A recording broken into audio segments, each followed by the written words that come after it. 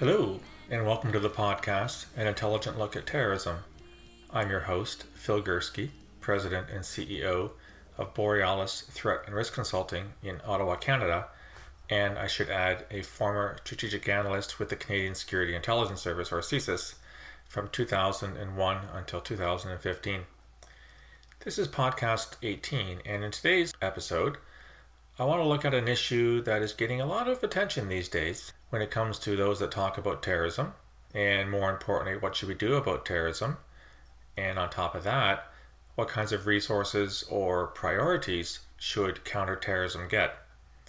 And that particular issue is whether or not security services like my former one in CSIS or the FBI or MI5 or whatever intelligence or law enforcement agency you want to talk about that has a role in detecting and countering terrorism, whether or not those agencies have the right resources focused on the right problem.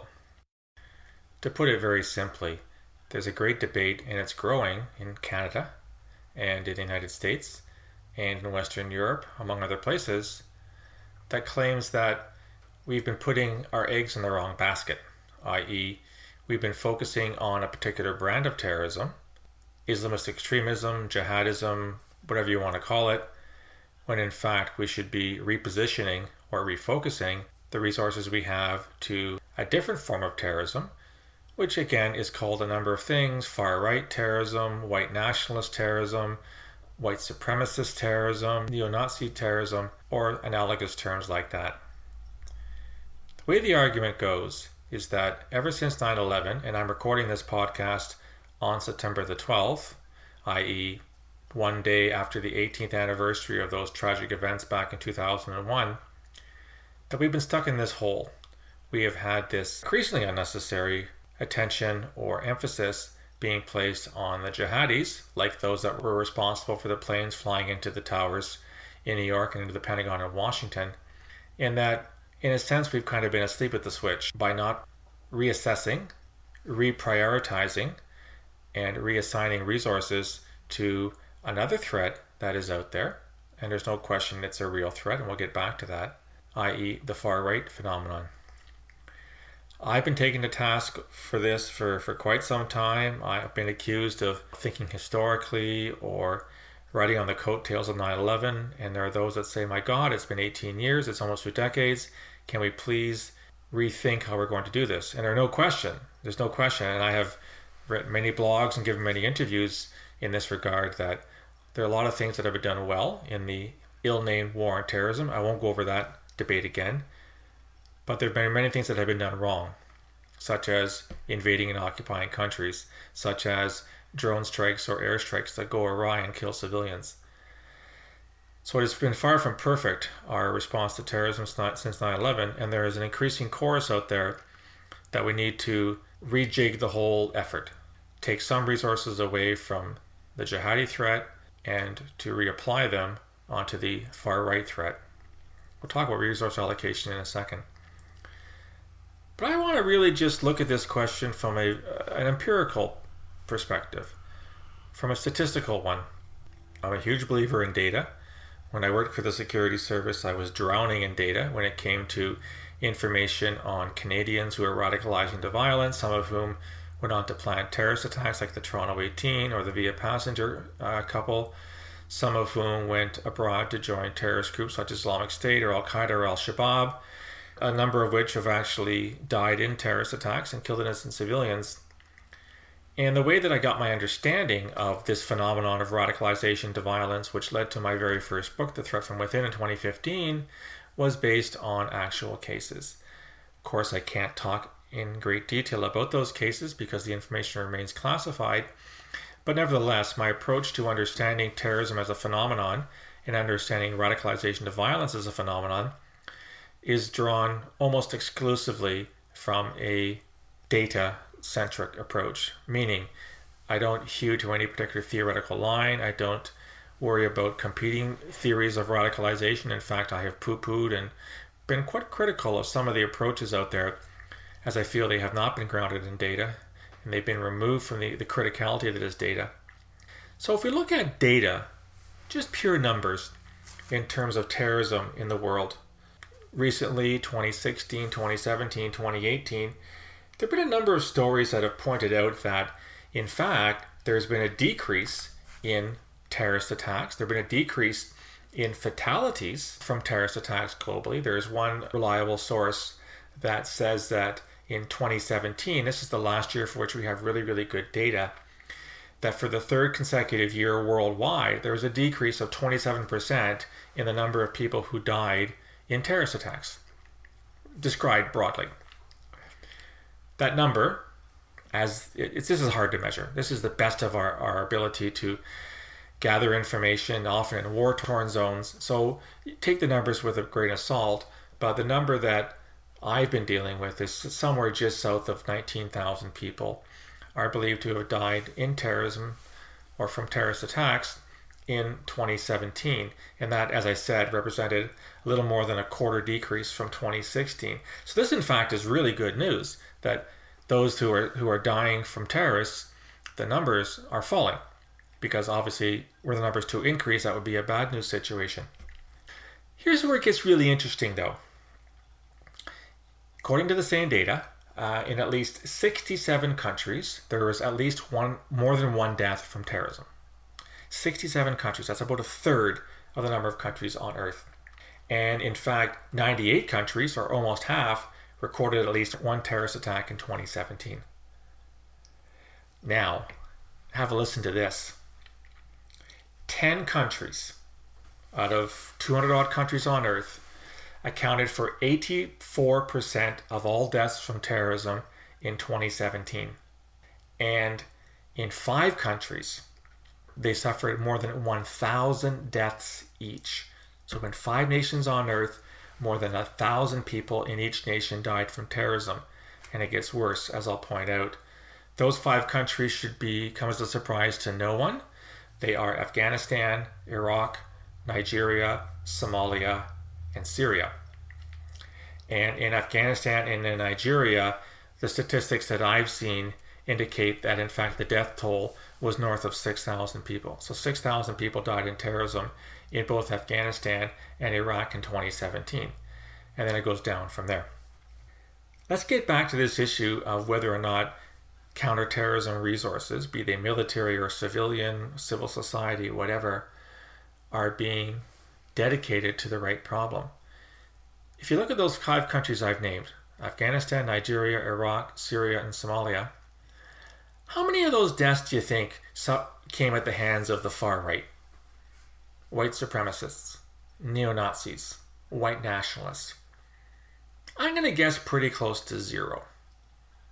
I'm going to go out on a limb and say that the vast majority, 99.9% of the thousands of people, more than 10,000 people who died in terrorist attacks in those 5 nations in 2017 were in fact killed by Islamist extremists.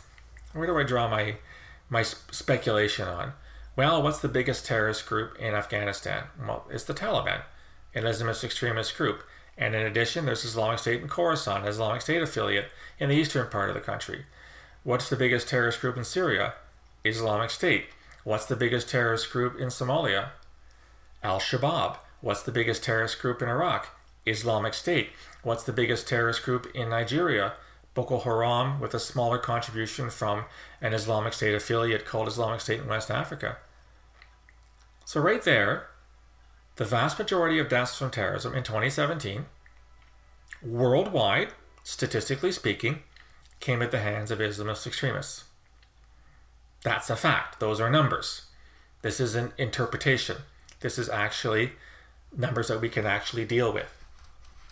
So where does this leave us in this debate about the far right versus Islamist extremism, where the resources should be?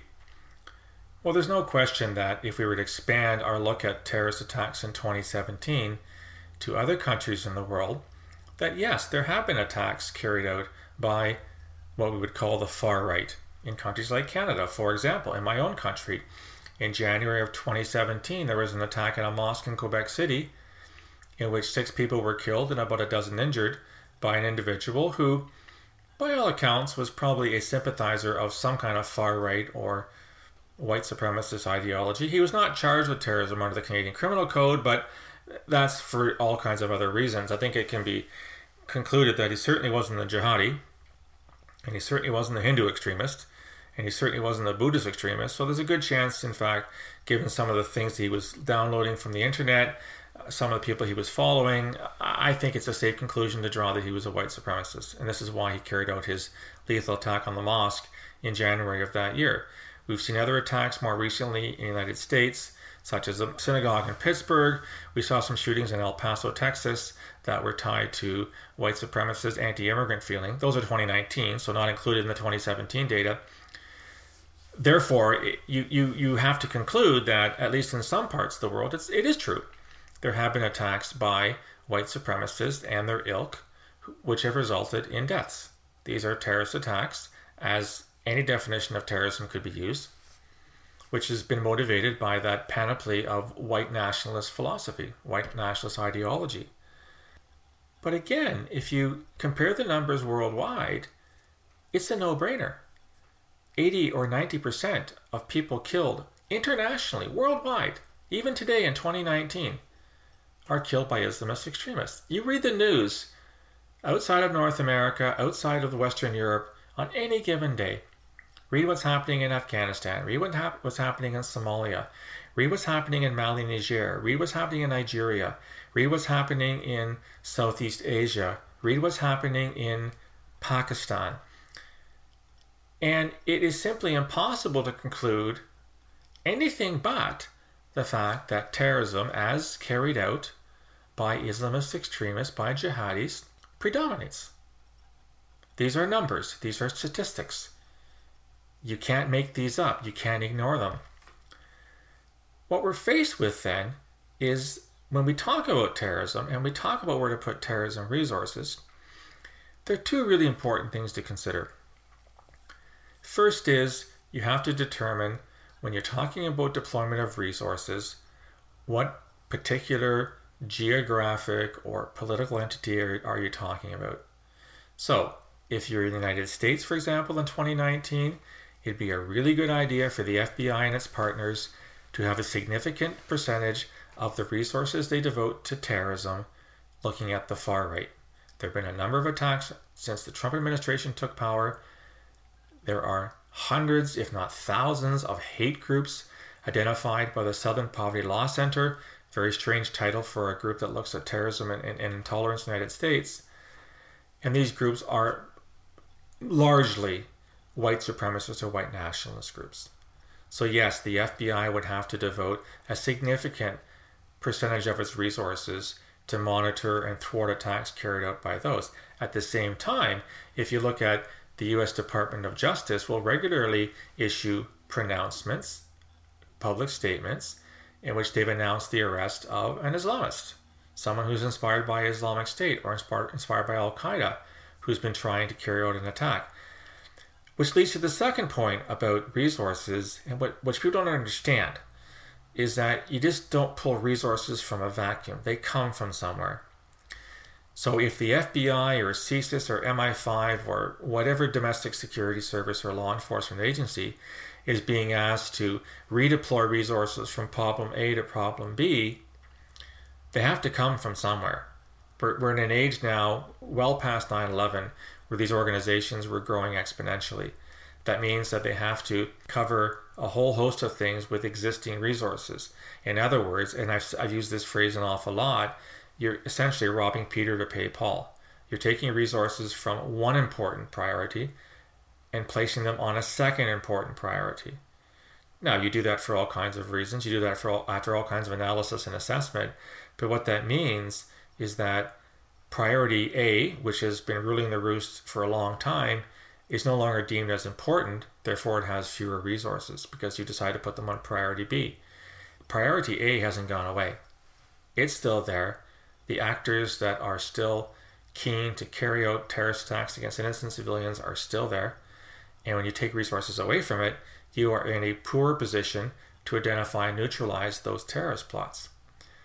So what happens is that you take away from A to give to B, and then 6 months down the road, there are some successful attacks by the guys in Group A again, which leads to calls for redeploying yet again resources. So you take them from pot B, put them back on A, until such time as the people that are in that B group, they somehow go undetected and carry out an attack, which leads for cries to remove them from A. And you see where this is going, right? This is a never-ending shuffle between two equally important priorities. Resource allocation is something which I think people really have a hard time understanding, and they think it's simple. It's not. As I said, I'd be very surprised if any of my former colleagues in the security intelligence world are getting more resources anytime soon. There's another issue here that when we talk about what's more important, jihadis versus far right, is something which I find fascinating over the past, a couple of years, but I think it really came home this spring. So we had an attack by a white nationalist, an Australian white terrorist, in Christchurch, New Zealand, in which he attacked 2 mosques. And if you recall the manifesto that he wrote, it was taken down, but it's still available.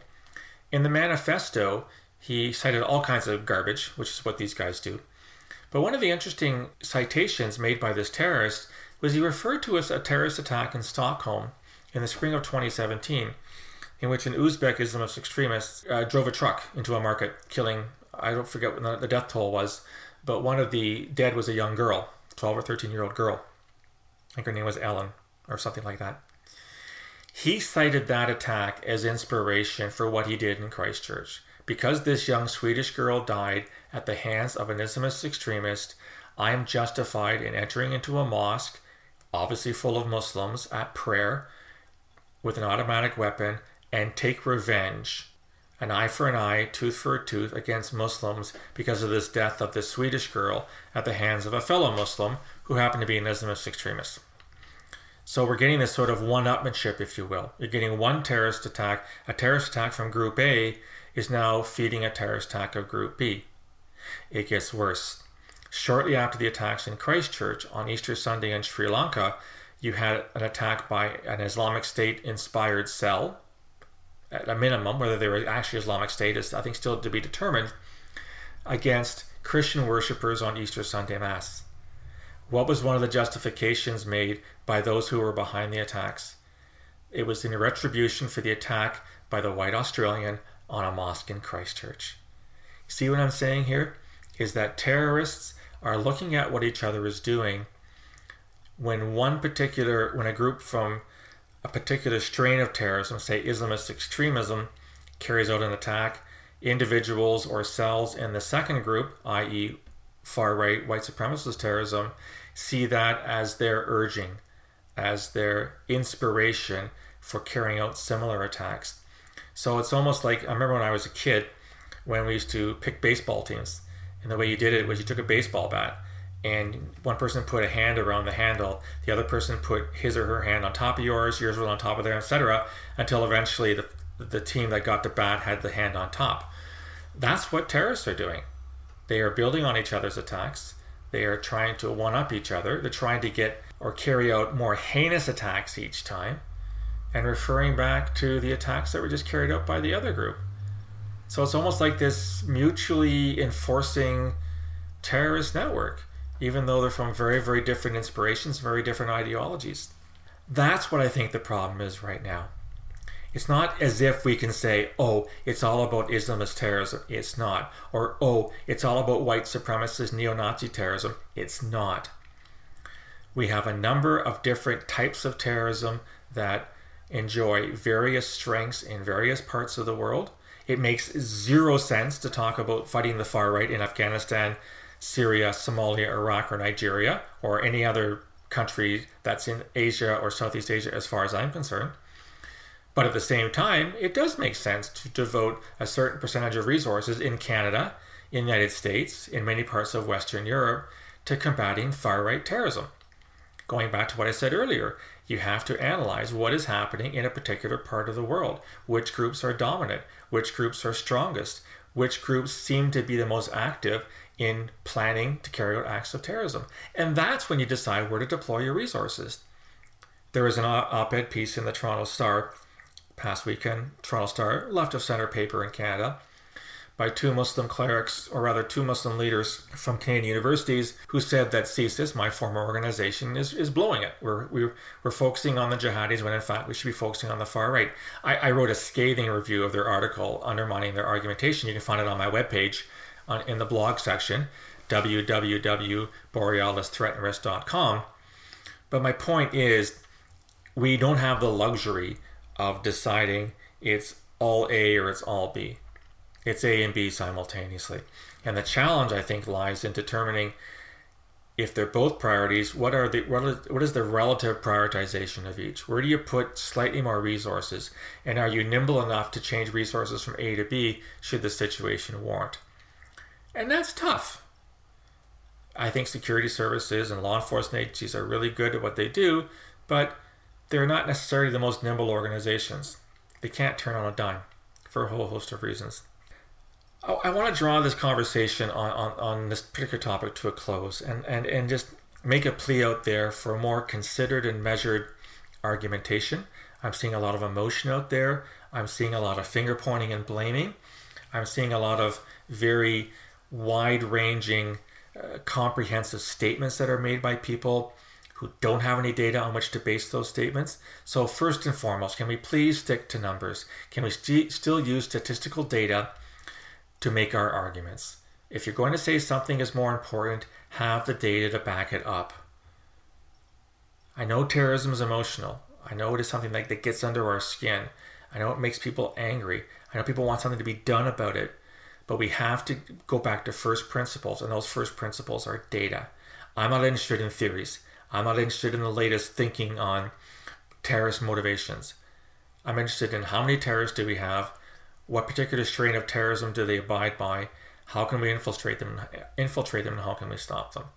So going forward, can we please have a more reasoned debate on this issue between Islamist extremism and the far right?